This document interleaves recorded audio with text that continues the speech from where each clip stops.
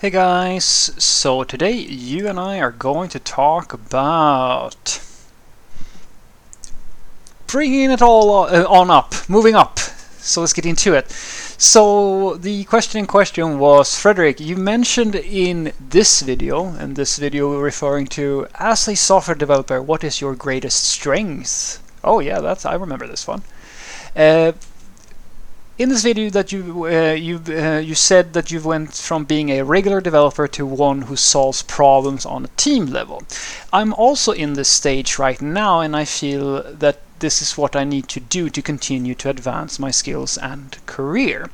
What advice could you give to people in this situation? Maybe some common mistakes that we need to avoid, useful communication and selling tips, etc. Thank you very much for your videos. No sweat.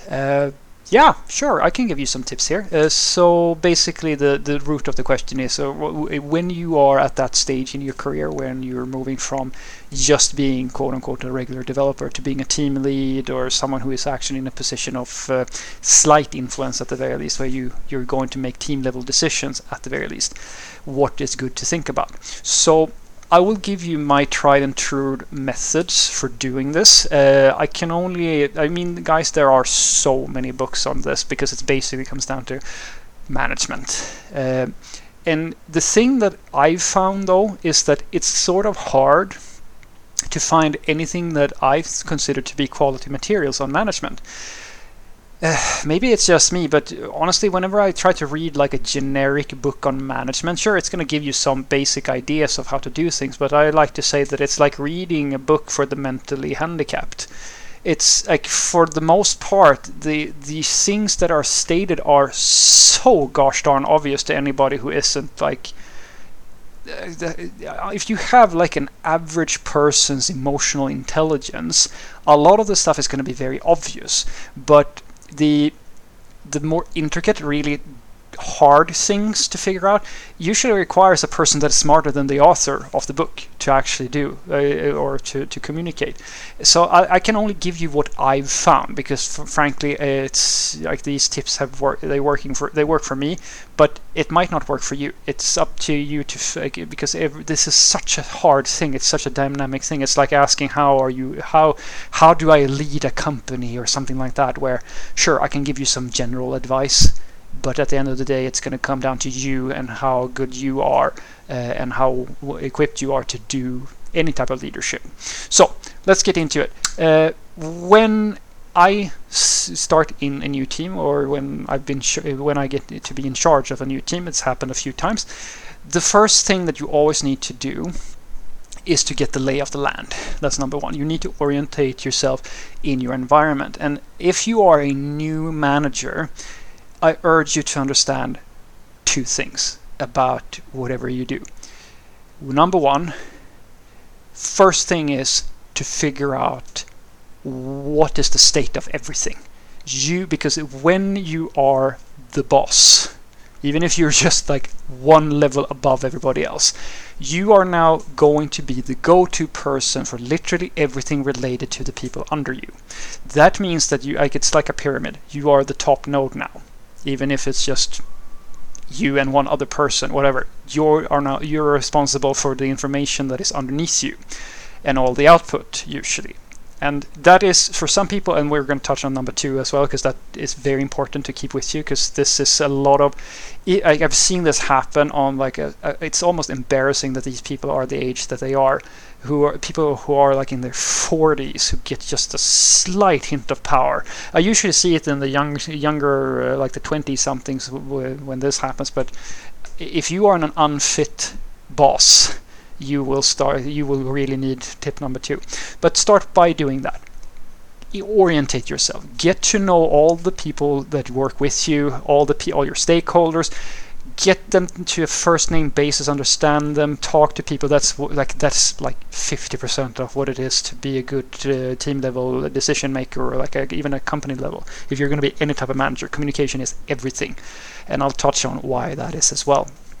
And your priorities, the ideal way of you, at least what I've found to be the ideal way to set up a team structure that works and scales. So that's number one. Number two is find the sweet spot. of involvement for you.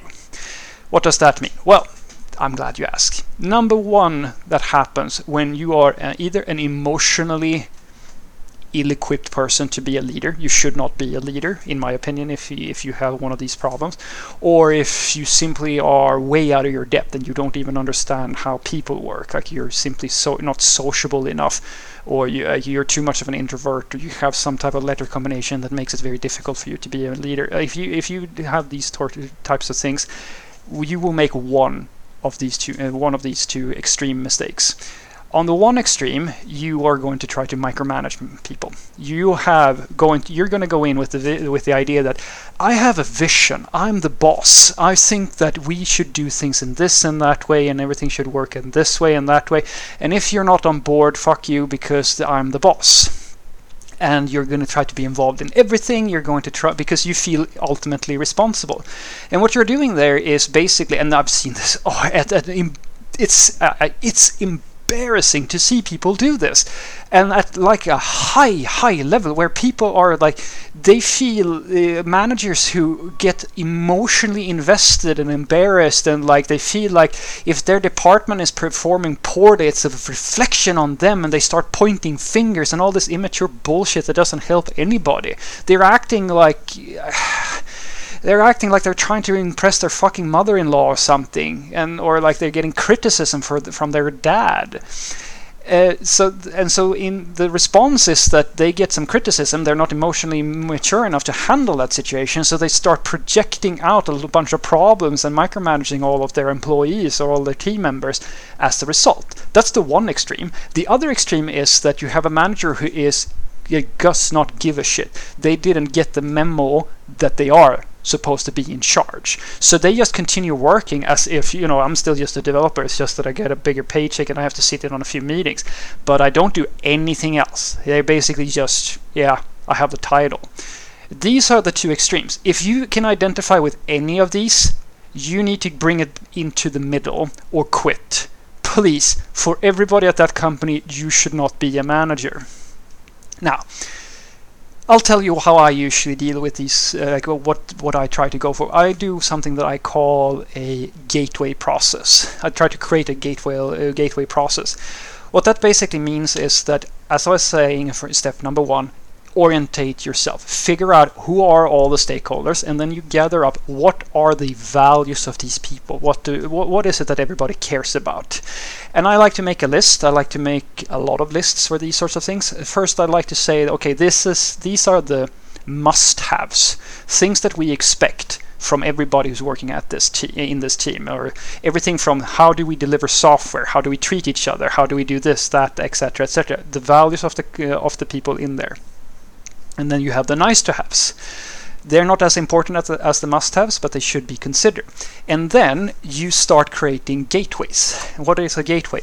A gateway is a rule or a process or something that ensures that these values are met. An example, to make this a technical thing, but you have to remember, this doesn't have to be technical. It can be like a physical process, or a social thing, or like you have to post the message to Slack or whatever. It's just a rule stating something. But in tech, we have so-called CI pipelines. Now, what is a CI pipeline? Is literally that's a gateway system. It's because when you push code and you try to get that to production, you have gates that you have to pass. You have to have passing unit tests, passing integration tests, pass the QA team, pass the testing environment or the staging or whatever you're doing. Like you have this flow of things, of gates that you have to pass through, and you are free to do whatever you want on your laptop. You're free to write code in any way you want, but as soon as you try to move it into the master branch, there are checks of quality and process and so forth to assert that you have produced code at the quality level that we have all agreed upon.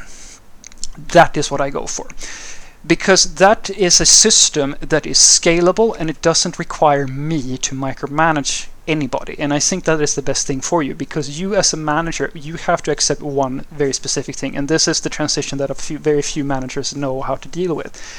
And that is that, as I was saying, you are perceived, and technically you are, the person responsible for everything that is happening in your sphere of influence. That means that you will see that you will go from, if you're now a coder, you're going to go from coding almost all the time to almost never coding, because you're in meetings and you're preparing work for other people and you're talking to stakeholders, you're planning up new work, etc., etc. And that's why communication is such an important part of being a manager, because if you can only do one thing as a manager, it is to communicate with everybody, because you are the spider in the web. You are the top node. If you are not making decisions, or if you are not available, you are stopping other people from doing their job. And that's why you have to communicate to a point where it is almost all you do. If you are delayed on anything, or if you have anything that happens in your life, you do not possess the luxury of just, actually I'll just, not tell anybody. You have to literally, it's almost like a logging system. Anything that happens to you, you have to perpetuate to other people, because they are depending on you. They're not necessary, and it's fine for you to not have time to do everything, but the thing that you can never do is to go quiet, or not respond to emails, or not respond to people, because you are the person blocking them.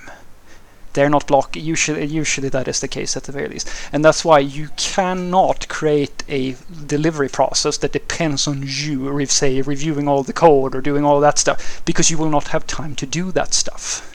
So you need to create a system that, I like to, this is not my quote, but it's the best damn explanation I've ever heard. You need to create a delivery process where the master branch protects itself from bad code. That is what you're going for. So what I want you to take away from this is that it's almost impossible for me to give you all the thoughts and things that I can tell you about managing, like going from a developer to a team lead, or like to be in that sort of position. The short version is that, number one, you have to understand that communication and being available and understanding the ecosystem that you are in is your number one priority as a manager, because when you are a dependency for other people, remember, you usually have to be involved in a lot of decisions and discussions. Well, you can't just shut down and sit and do your own thing. You have to talk to people all the time, because without you, they are not able to make decisions, or they are not able to get answers to their questions. That is your primary function as a manager. Second thing is, make sure that you are not an extreme. Understand that it doesn't matter how your people are doing the work that they are doing, as long as that meets the quality and delivery speed that is set by you and the other people, whoever makes that decision. So don't try to micromanage people, but don't try to, don't let people just do whatever the hell they want. Create, in my opinion, a gateway system where you have quality checks and processes and so forth that assures that as long as you just let that system be, the work is going to continue, regardless of if you're there or not. You don't have to check in on everybody, because the system protects itself from bad practices. This is easy to say. It's a lot harder to do. But these are the two main tips that I can give you. And then lastly, remember, as a person who's going to make team level decisions, you have to understand that you are the spider in the web. That doesn't mean that you can just make any decision that you want. You just have to be available all the time and be involved in all possible conversations, and have that one question that in the back of your head at all times. And that question is, do I know the state of all the things I'm responsible for? Because that's your main purpose to the people above you. They're going to ask you, when can we get this? When is it done? How are these things going? These are the questions that you have to have an answer to at all times. Have a great day.